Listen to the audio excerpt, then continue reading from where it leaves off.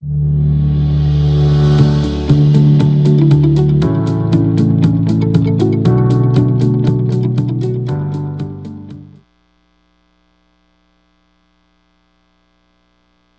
we are going to will ourselves to praise Him and worship Him no matter what our circumstance is. Amen? The Bible says He inhabits the praises of His people. So when you're at your worst or facing your hardest times, when you need to praise the most, because you need God to show up. Amen? And He's all God. I told my wife yesterday, I said, get dressed real nice. We're going to go somewhere real expensive. She said, oh, great. I said, where are we going? I said, Home Depot. Just go down the lumber aisle and see what a 2x4 costs. So let's stand to our feet. It's time to praise and worship the Lord. It's good to see all of you all. We getting ready to go live? All right. We welcome all of you that are watching us around the United States or around the world, or anybody that gets this podcast in the next few days. We invite you to enjoy the presence of the Lord with us. Amen. Let me read to you from Psalm 89. It says, I will sing of the mercies of the Lord forever. With my mouth will I make known your faithfulness to all generations. Amen. Do you talk good about God? You should. Tell your neighbor, say you need to be talking good about God. Go ahead and tell him that. For I have said, mercy shall be built up forever. Your faithfulness you shall establish in the very heavens. I have made a covenant with my chosen. I have sworn to my servant David. Your seed I will establish forever and build up your throne to all generations. And the heavens will praise your wonders, O Lord, your faithfulness also in the assembly of the saints. Say amen to that. For who in the heavens can be compared to the Lord? Say it. No one. Who among the sons of the mighty can be likened to the Lord? No one. God is greatly to be feared in the assembly of the saints and to be held in reverence by all those around Him. O Lord God of hosts, who is mighty like you, O Lord? All right. Your faithfulness also surrounds you. You rule the raging of the sea. When its waves rise, you still them. You have broken Rahab in pieces as one who is slain. You have scattered your enemies with your mighty arm. Who's the mighty arm of the Lord? Jesus. Say it with me. Some trust in chariots and horses, but we trust in the name of the Lord. Give Him praise this morning.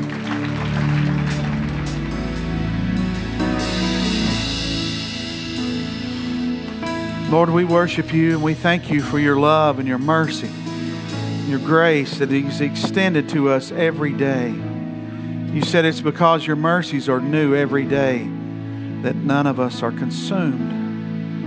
Lord, and we're thankful for that mercy and grace. We're thankful for your long suffering and your patience, your gentleness. Thankful, Lord, that you are merciful, that you've not dealt with us according to our sins, as the psalmist said, but according to your mercies. If justice would have been done, we would have died for our own sins.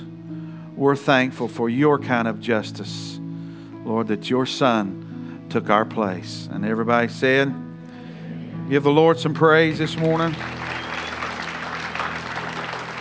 You may be seated just for a moment. We'll turn the children's church loose in just a moment.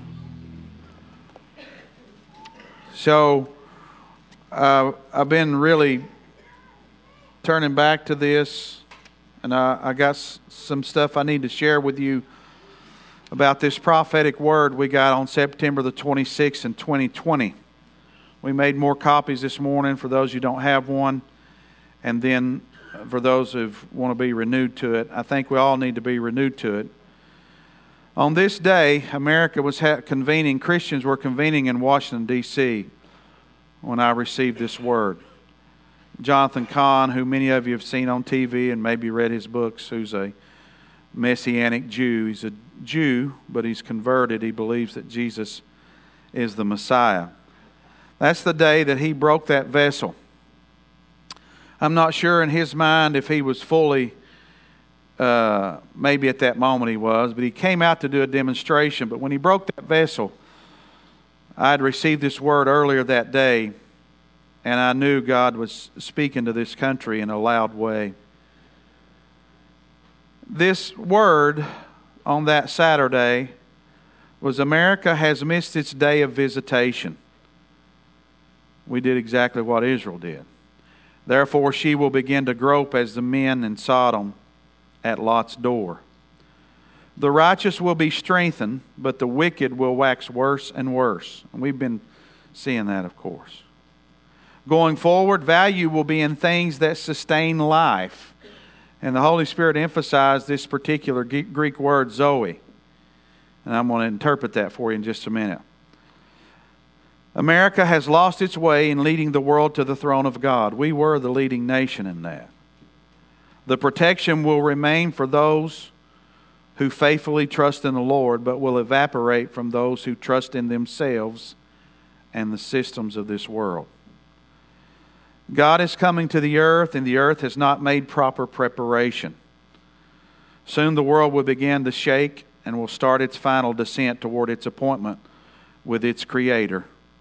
And then true justice will appear, and no one will be able to escape the appearance and the God's glory and His justice.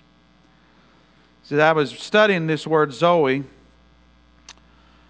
and you live in the kind of world we're living in right at this moment and have been for the last couple of years or longer.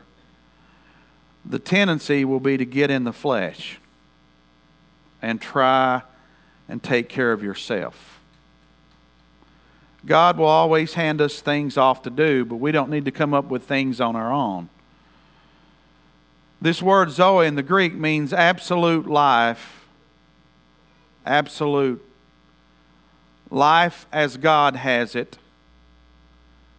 That which He gave to His incarnate Son. That which Jesus manifested to us when He said, man shall not live by bread alone, but by every word that proceedeth out of the mouth of God. That's Zoe. That's the kind of life that God's talking about. Now, I'm not saying to you God can't speak to you and tell you to store up things. He can. He did that with Joseph. Some of you are old enough to remember, maybe were in the church at the time, and when Y2K was coming in 2000, and there was panic. I almost thought there was more panic in the church than there was in the world. And I had a lot of folks in the church I pastored at the time say, hey, we need to store up this and that. And I said, well, we need to hear from God. I said, that's the first thing we need to do. And churches in our area and in this region were getting whole tractor and trailer loads of MRE meals and everything. And I'm good with that if God speaks. But I don't like to waste money. Do any of y'all like to waste money? Raise your hand if you love to waste money.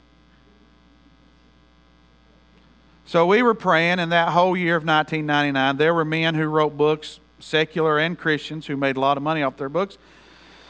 And we know that Y2K never unfolded. But in October of that year, I heard a word from God, and He said, do not store. And I handed that off to the church. Not everybody received it. Some of them still stored. And if you can make the argument that we're just now living in a culture where we store things. When I was growing up, anybody know what a tater is? We had to dig taters when they were ready to be dug. And we stored them in the cellar or under the house in a cool, dry place. And when we went to retrieve them through the winter, we had to fight Granddaddy Longlegs and all that to get to them. This thing of not having enough food for a season is just a new phenomenon because we've always stored for the winter. He talks about the ant. But we need to hear from God. And so this word Zoe is important. And the reason I'm bringing this out is because God is saying to us, you need to focus more on your spiritual life than your physical life. And that will be the challenge in the kind of world we're living in, right? When gas prices are out of sight, bacon's out of sight. That makes me more mad than gas. Milk is out of sight. You know, a lot of things are going up, and the tendency is to panic and to get in the flesh. But God clearly told us what we were headed into. Not only with that word is just affirmation of things He's already said in the Scripture. He just spelled it out in a way we can understand it. clear and concise. And that's how I know when God's talking to me. He uses words I don't use. I would have never used those words, some of them. And He says, He gets a lot more said in a lot fewer words than I would. That's how God talks to us. So just think about that your life is more, your spiritual journey is more important, and that's what you should focus on more than the natural man. It's always a trick from the enemy to get us to focus on the natural man more than the spiritual man. So don't fall into that trap. Amen. Children's Church is dismissed. Brother Michael will take you over. There's a nursery next door as well. And if you have your Bibles, turn with me to Psalm 73. This is the kind of world that we live in now, where it's a challenge for us. If you listen to the news or watch the news or watch the world in its antagonistic approach, and you see how Christianity is basically relegated to the sideline in the culture, how are we going to live? So let's look at a psalmist who struggled with that. In Psalm 73, Asaph, one of David's men, said, "Truly God is good to Israel, to such as are pure in heart. But as for me, my feet had almost stumbled. My steps had nearly slipped. For I was envious of the boastful when I saw the prosperity of the wicked." So when you look at somebody who basically could care less about God and they seem to have no troubles, that can be a challenge. When you look at folks that don't even care about God's ways, His house, His plan, they certainly have no understanding of reaching the lost or anything like that. When life's all about them and they seem to be doing fine, they never have visited the doctor, their checking account's always full, everything's working well for them, it can be troubling. Sometimes we can say, man, I'm trying to follow the Lord and do all this. And then he says, "For I was envious of the boastful, saw the prosperity of the wicked, for there are no pangs in their death." That's how the devil lies, right? He starts telling us they don't have any trouble. "But their strength is firm." Now remember what he said. He said, my feet were about to slip. And his feet were about to slip because he was getting bothered in his mind, in his soulish realm. So you got to remember that. Your feet don't go anywhere that the mind and soul's not projecting them. So the soul is where we have our mind. You are a triune vessel, our will, and our emotions. Now that's why we're cautioned about the soulish man, because you can govern your life with your own will, your own emotions, or your own mind. That's not how God intended for us to live. As we were born again, you know the circle. We have a triune vessel. We have a body, we have a soul, and we have a spirit that is dormant until the Holy Spirit takes up residence there. And so your mind, this soulish realm, is what's going to influence you. So as you come into Christ, as you're born again, redeemed, saved, however you want to say that, and the Holy Spirit takes up residence right here inside of you, His desire is to start being the influential force into this soulish realm. You should not live by bread alone, but by every word. So He feeds, the spirit man feeds off the Word. The trouble is we need sanctified, and sanctification is a process. It's not a one-time thing. Paul said we're sanctified by the washing of the water of the Word. So the more Word you get, the more influence your spirit man becomes, and he starts pushing his authority and his influence in all regions of our life. Now, the Holy Spirit's available for a lot of things, just like I read to you. But the number one thing for the Holy Spirit is to secure a bride for Christ, lead people to Christ, and then to conquer those people. You know, we have things that get in God's way. And so this journey of sanctification is with the Word. The Word is imperative. And so the Word's coming into this spirit man or woman, and the more he gets filled up, the more influence he has to where he can bring the body and the soul into subjection to the Word of God. There's nothing going to go right without the Word of God. The Bible says in Psalm 138 that God has magnified His Word above His name. 138 verse 2 of Psalm says that God has magnified His Word above His name. Now let's think about how big His name is. The Bible says there's no other name where men might be saved, right? We know Jehovah Jireh, Jehovah Tsidkenu, all those names that God hands off to us that all have power and authority. But He said He's magnified His Word above His name. So you can't tell your neighbor, say, you can't do anything right without God's Word. You can't. You can't have the right relationship with your spouse, with your children, with your brothers and sisters, in business or anything, unless you bring God. You can't. And I'm going to say it, it's like, you don't even know how to pray correctly unless you know God's Word.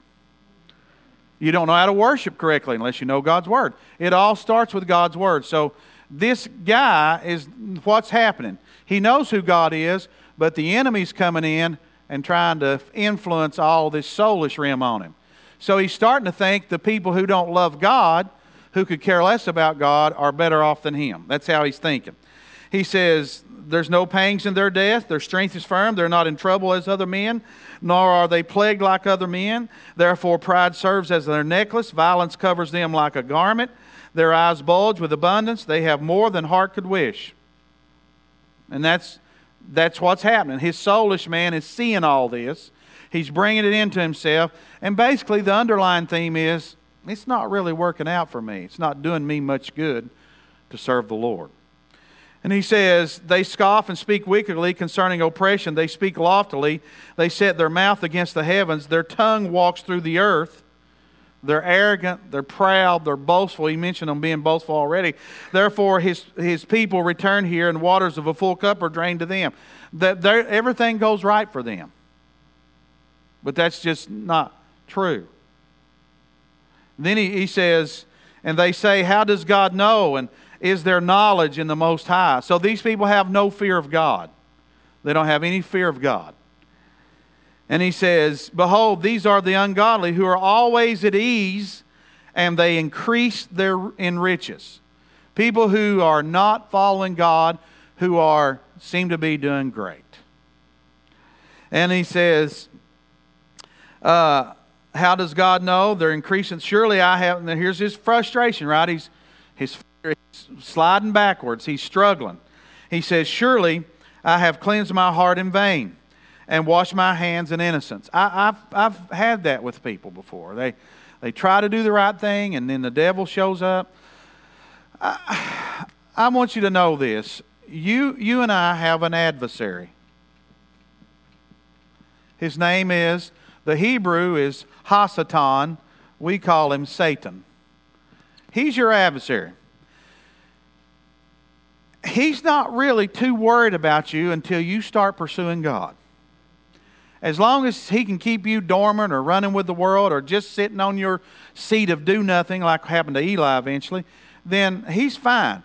The devil is not working on everybody getting high in some location. He's already got them. He's working on you and me.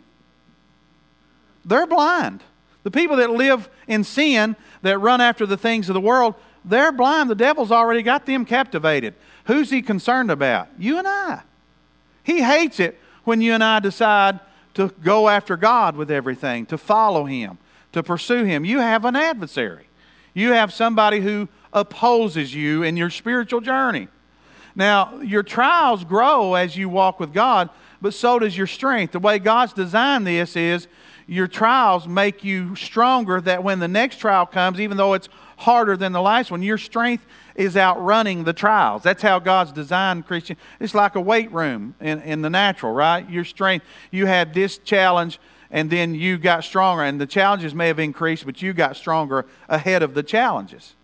And that's how God works in our lives. So Satan is really working on this guy. And every one of us have probably been here. It may not have been the same thing, but you've probably been here. Maybe you said, well, those people don't follow the Lord at all. And they don't have any trouble with their children. And my children act like they sleep at the devil's house sometimes. I mean, it could be anything. It could be anything where you feel that frustration of thinking, those people could care less about God and everything's okay with them, and here I am in love with God and trying to follow Him, and I'm getting my brains beat out. I got amen from a baby back there. I like it. And so he said, I've washed my hands in innocence, for all day long I've been plagued and chastened every morning. If I said I will speak thus, behold, I would have been untrue to the generation of your children. When I thought how to understand this, it was too painful for me until I went to the sanctuary of God. So he's having that battle, right? If you look at people that don't love God and they seem to be doing great and you're battling, well, you have an adversary who's opposing you, and he's got those guys blinded. And he's got them pursuing things, and they don't even know they're running down his path. And he likes it that way. The devil does not like to be exposed. And so when you become a believer, he gets exposed to you. The Bible says Jesus made us expose him openly. Now, the Bible says that Goliath came to the valley. Who brought Goliath to the valley? God did. That God brought him to the valley. He was not able to stay behind the fortress or the tree line or whatever. God brought Goliath to the valley, and so David could take his head off.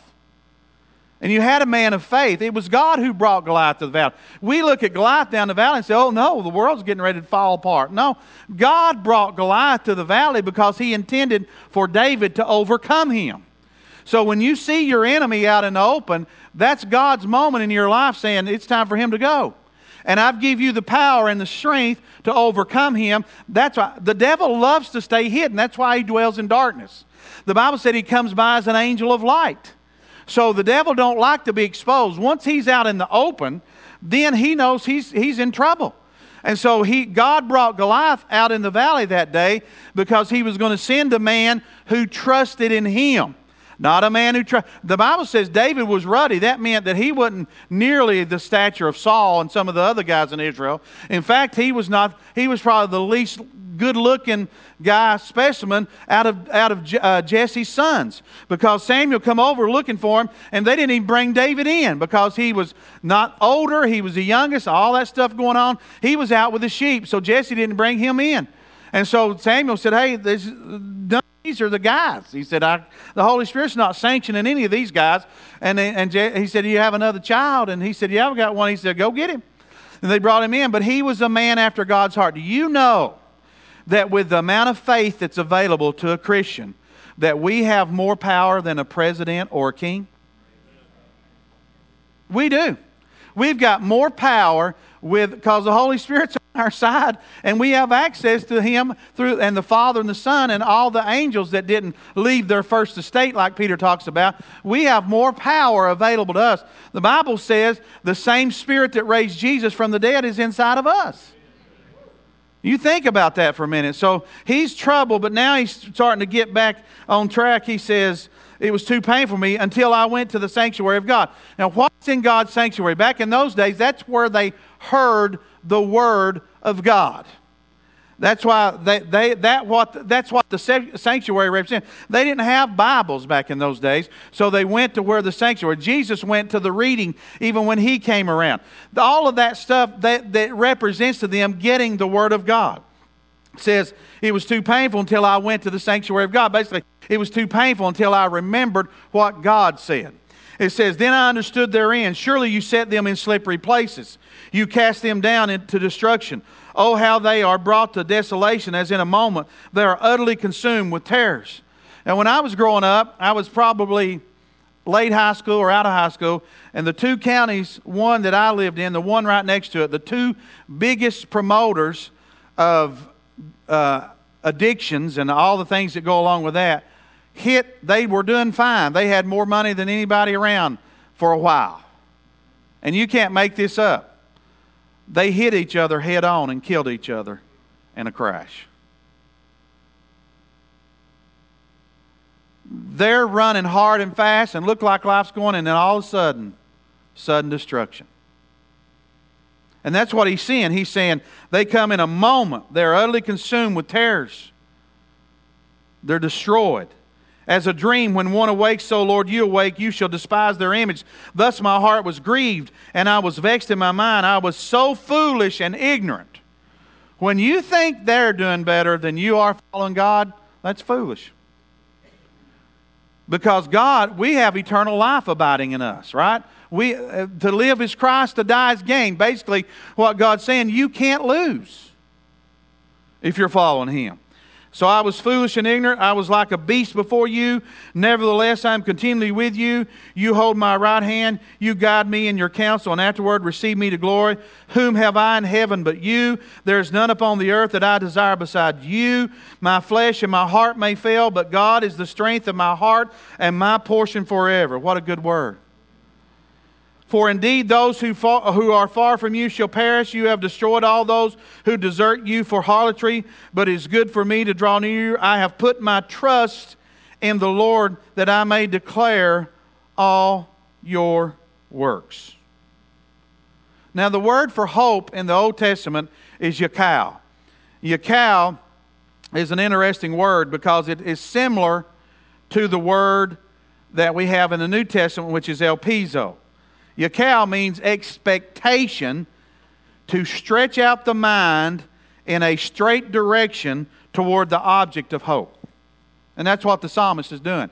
He's got all kinds of stuff going on around him, but he's going to drive through that and keep his hope without a question mark. It's very similar to the New Testament because of the object he's put it in. Now, I know people hope in a lot of things.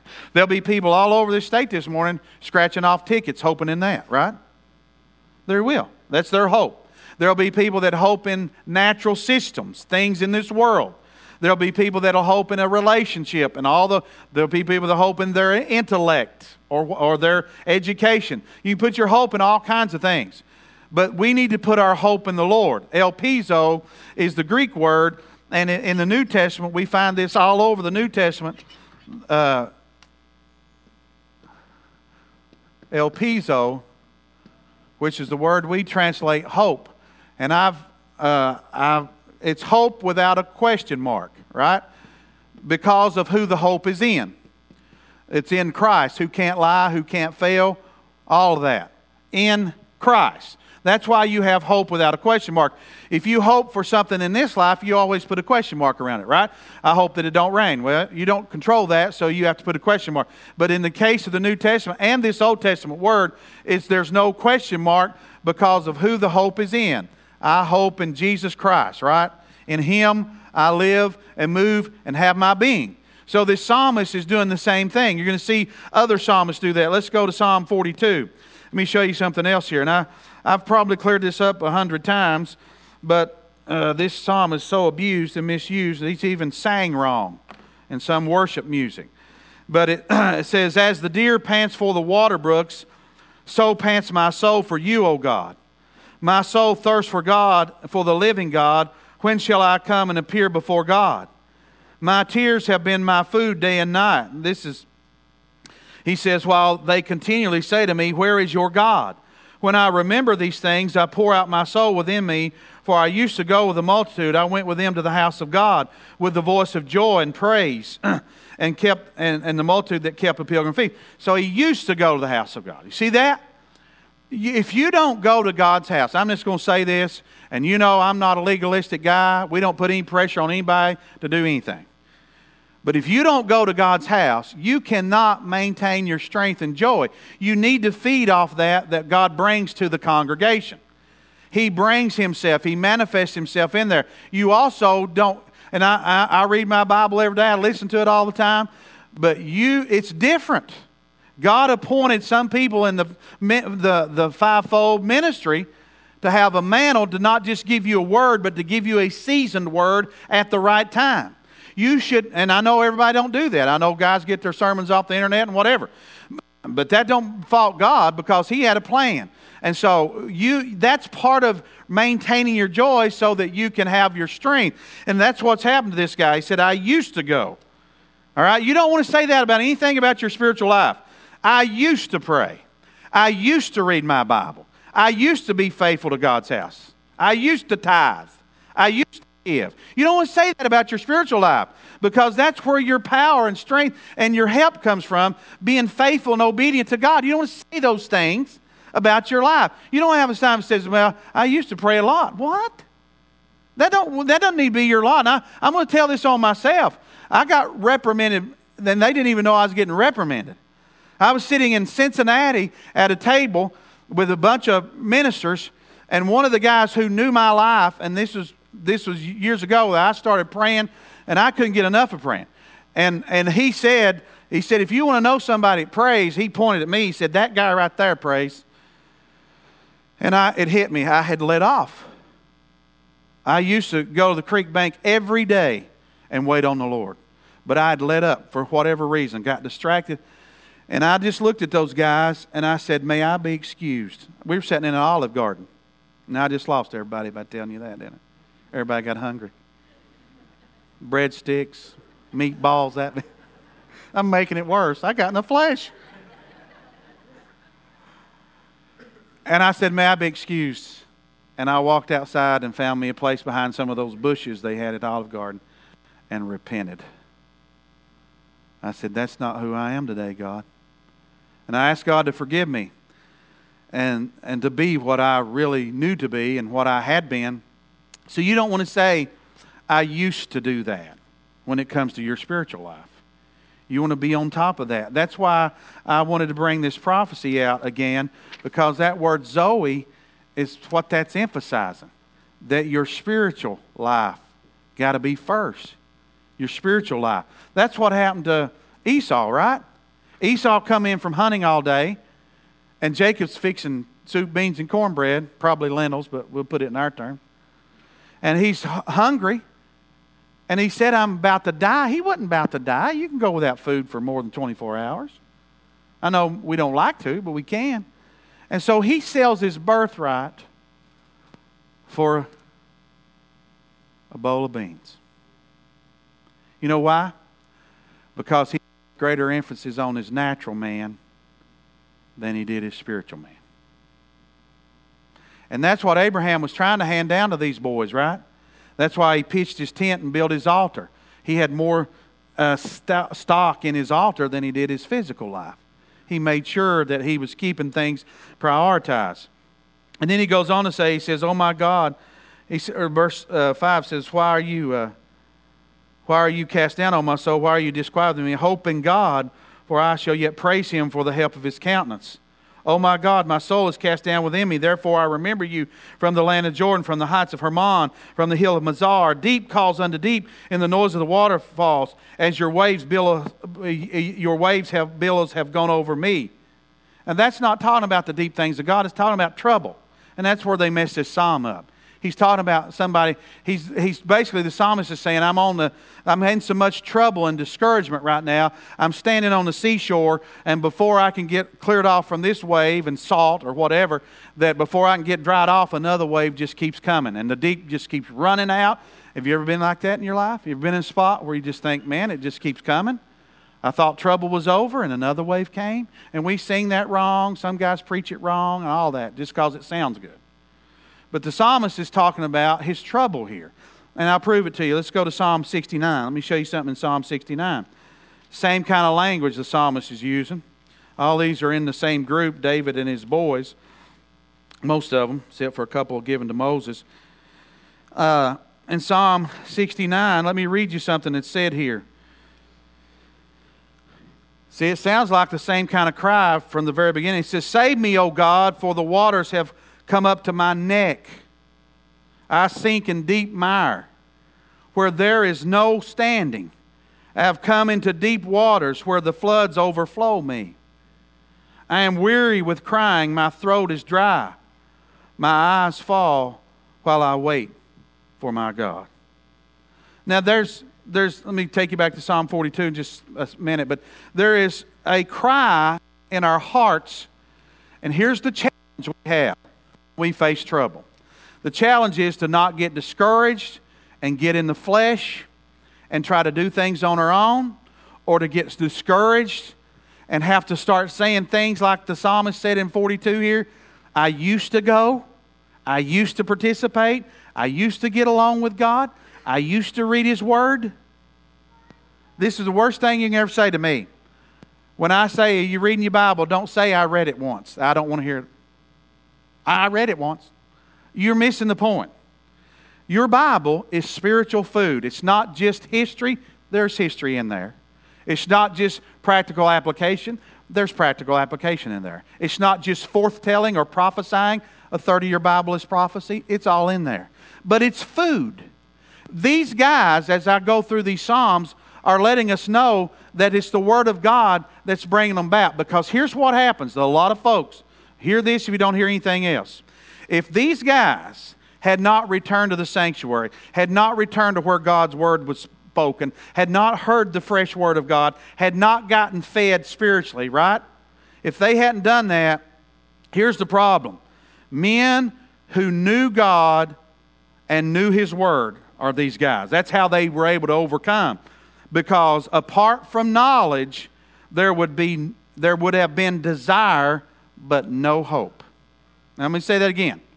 Apart from knowledge, in other words, if they didn't have the knowledge of who God was, His character, His nature, and how He does things, if they didn't have that, they would have desire, but they wouldn't have any hope.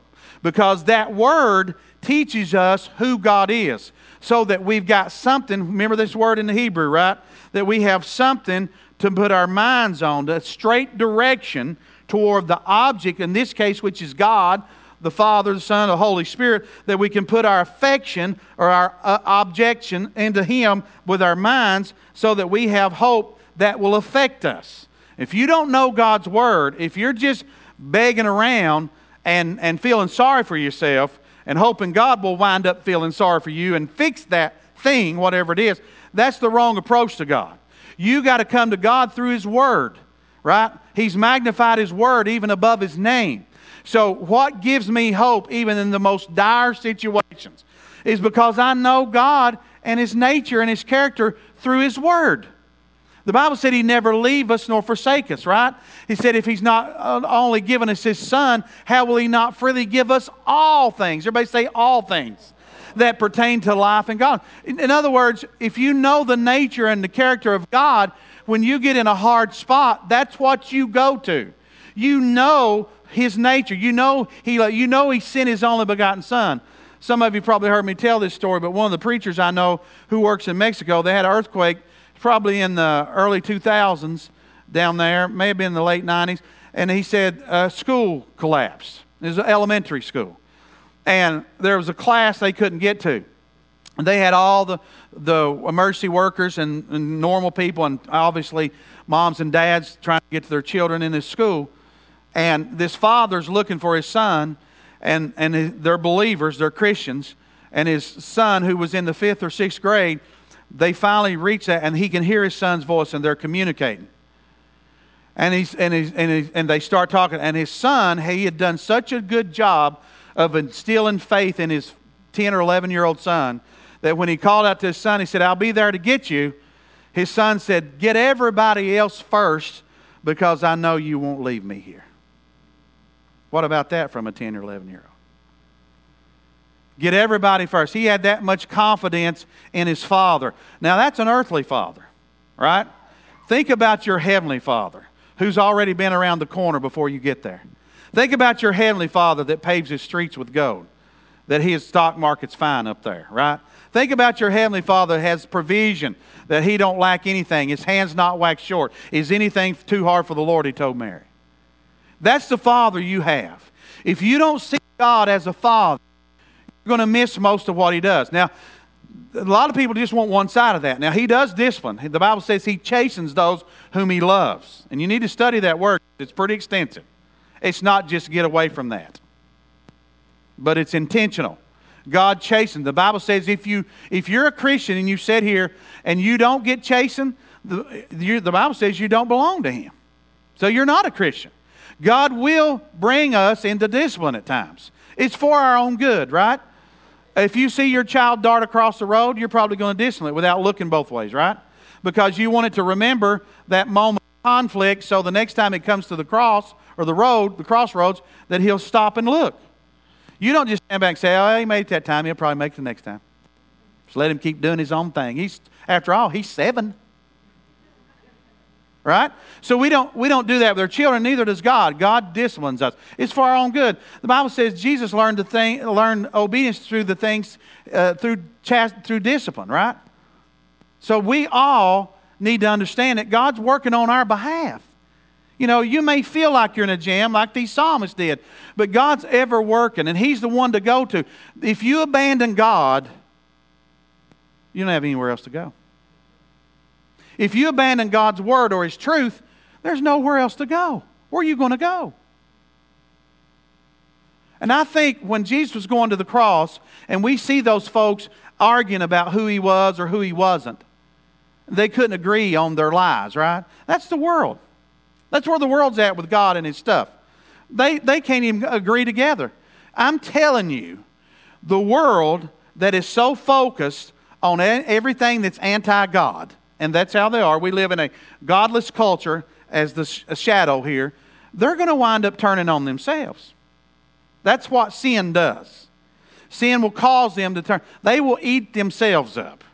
The Bible makes that plain, how that'll happen. They'll turn on themselves. You'll see God's people standing, and then the enemy, like he talked about Jehoshaphat, they'll turn on themselves. Because sin has no good end. Nobody wins in sin. Nobody. The one with the most money may wind up out on top because he had the ability to have the most security. But if he stays in sin, it'll do him in. I'm going to be a poet before this sermon's over. Nobody wins with sin. And if you stay in sin, it will do you in. And that's not the eloquent way to say it. The Bible said the wages of sin is death. So no one wins in sin. If you turn from God or if you turn from His Word, you're not even the biggest. Maybe you're in the middle of a mess right now. That's your only hope. The world can't fix it. You can't fix it. You want to really triumph, then you need to look to God and let Him do everything He's doing inside of you, and then watch Him bring the victory. The Bible says, many are the afflictions of the righteous, but the Lord shall deliver him out of them all. Somebody give Him praise for that. So the psalmist says, these waves have come over me. He said, the Lord will command His loving kindness in the daytime, and in the night His song shall be with me, a prayer to God of my life. Now, here's what a lot of people don't realize. That when Jesus stepped out onto the scene, the first thing that happened to Him is He was took to the wilderness to be tested. And guess who took Him? The Holy Spirit. Read your Bible. The devil was waiting out there. But the Bible says the Spirit capitalized, drove Him into the wilderness to be tempted. The Bible talks about 2 different kinds of temptation. It talks about entering into temptation and falling into temptation. In entering, Jesus said, watch and pray that you do not enter. In falling, James said, rejoice about falling into temptation, right? The difference is between entering and falling. If you enter into temptation, you willfully make a choice to go after it. If you fall into a place of trials and temptation, God has brought you there for a reason to work on you and I so that He can train us and make us, right, what He wants us to be.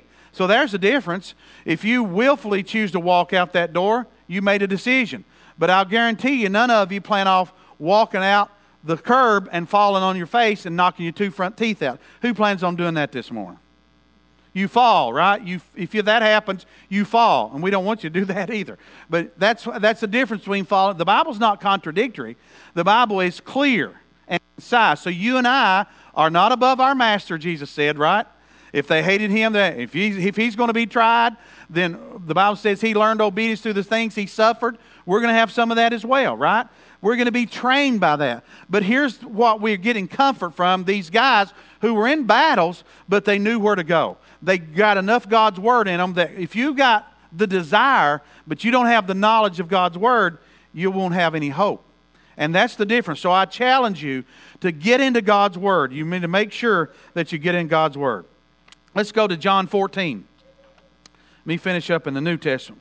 In John 14, Jesus says something here that I'm going to talk to you about.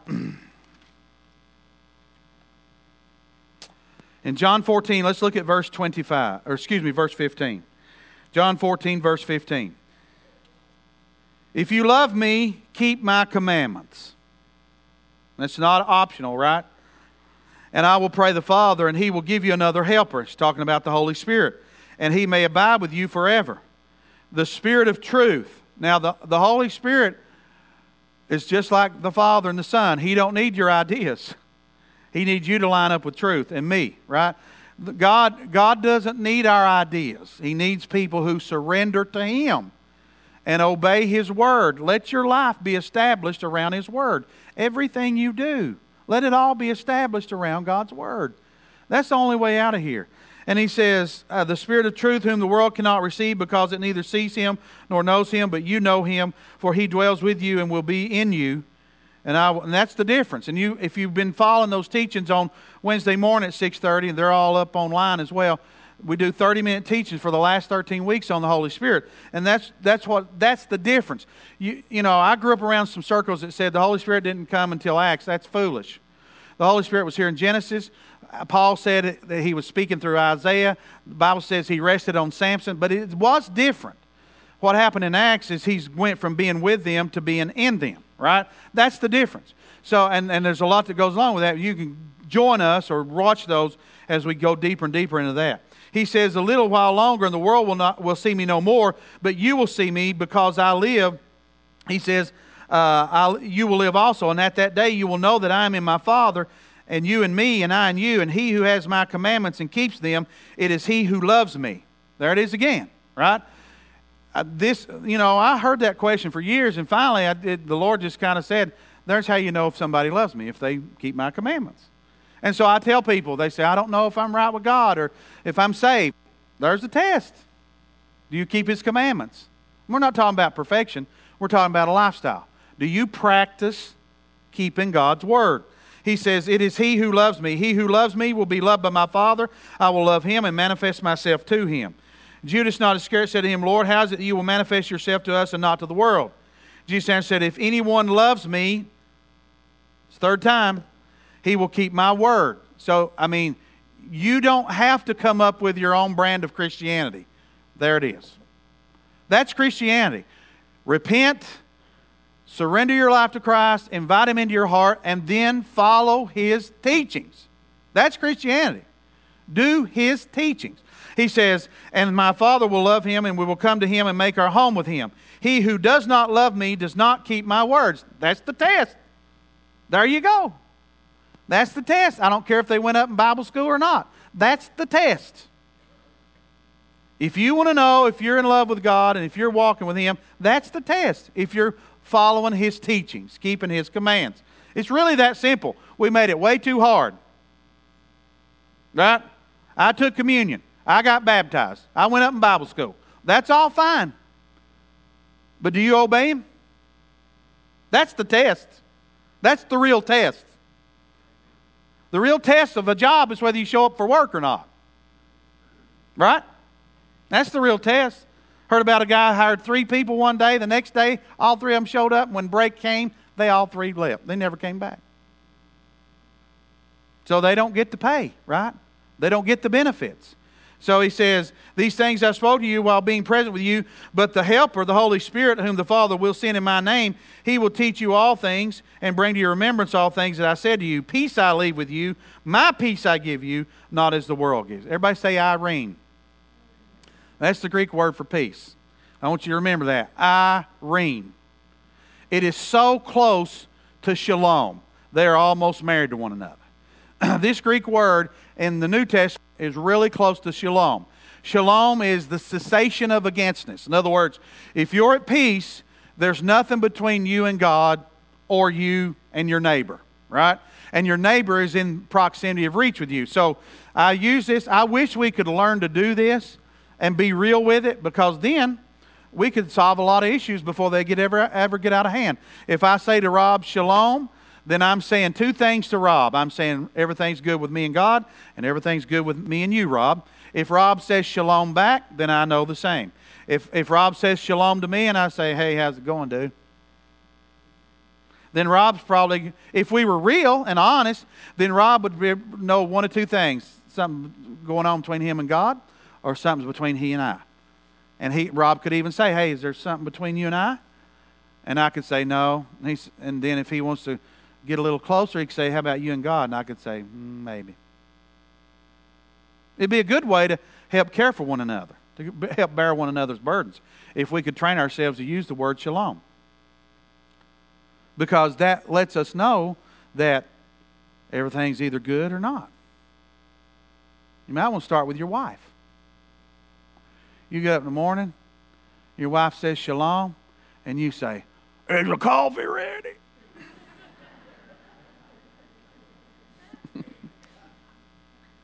Sounds like me or her.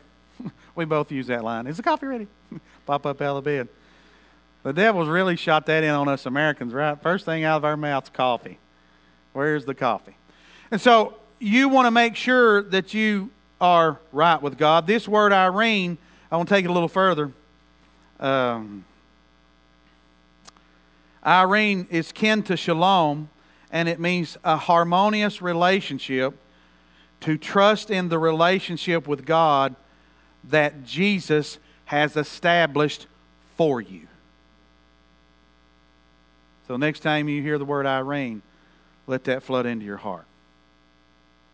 That you are in, if I can say it that way, you have nothing against you because of the relationship that Jesus has established for us. That's what he's saying here with the word peace. The cessation of againstness, of course, is overriding as well. But he says, he said, my peace I leave with you, my peace I give to you, not as the world gives. Now, how does the world try to give us peace? They try to give us peace in a lot of ways, don't they? And that's not the kind of peace Jesus is talking about. Hence, back to the prophetic word, Zoe. God is saying, I want you to live and have peace in this relationship. I don't want you to be tormented or stressed. Say, it's not God's will for me to live in fear or stress.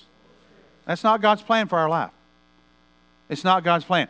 I love this passage, and I'm going to close in just a moment, but I love this passage where the prophet standing in front of Paul takes his girdle, wraps it around himself, and says, the guy that this belongs to is going to be arrested basically, and hauled up to Jerusalem. And Paul looks at them, and they're all weeping, because he's prophesying to Paul. And Paul looks at him and said, not only am I ready to be bound and hauled up, but I'm ready to die for the gospel. What's the devil do with somebody like that? I said for years, the devil had to stay on Valiums while Paul was walking on earth. I could just see the demons that were assigned to Paul trying to trade all the time. I will give you Paul. I'll take 50 of the people you're watching out for, and you can have Paul. I could just see Paul getting out of bed and the demons saying, oh goodness, here we go. We've snake bit him. We've had him shipwrecked. We've stoned him, and he just keeps coming. He will not stop. That's how I want to be.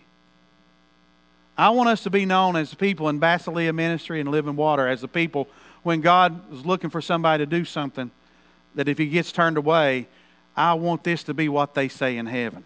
Take it down there to those guys. They'll do anything we ask. I want that to be my lot, my family's lot, your lot, that whatever God asks of us. And the first thing he's asked of us is to obey him and lay our lives down. And don't get in a spot where you have to say, I used to do that. Now this is time for renewal this morning. We've got plenty of good word in the Word. God speaks to us occasionally to confirm the Word. But this is the time for renewal. You're going to need all the strength you can muster in these last days. You guys can come to the instruments. Now, I want to give you one more nugget. In the Scripture, the Bible says in Luke and John, I think Matthew, Mark and Luke and Matthew, John the Baptist says, the Messiah's coming, basically, make straight his path. Now, if you don't dig around on that, you're going to think, like, everybody let him through. That's not what he's saying. What He's saying is, get everything out of my way so I can get to you. Now think about that for a minute. Are you in the flesh in any way that you're trying to outdo God?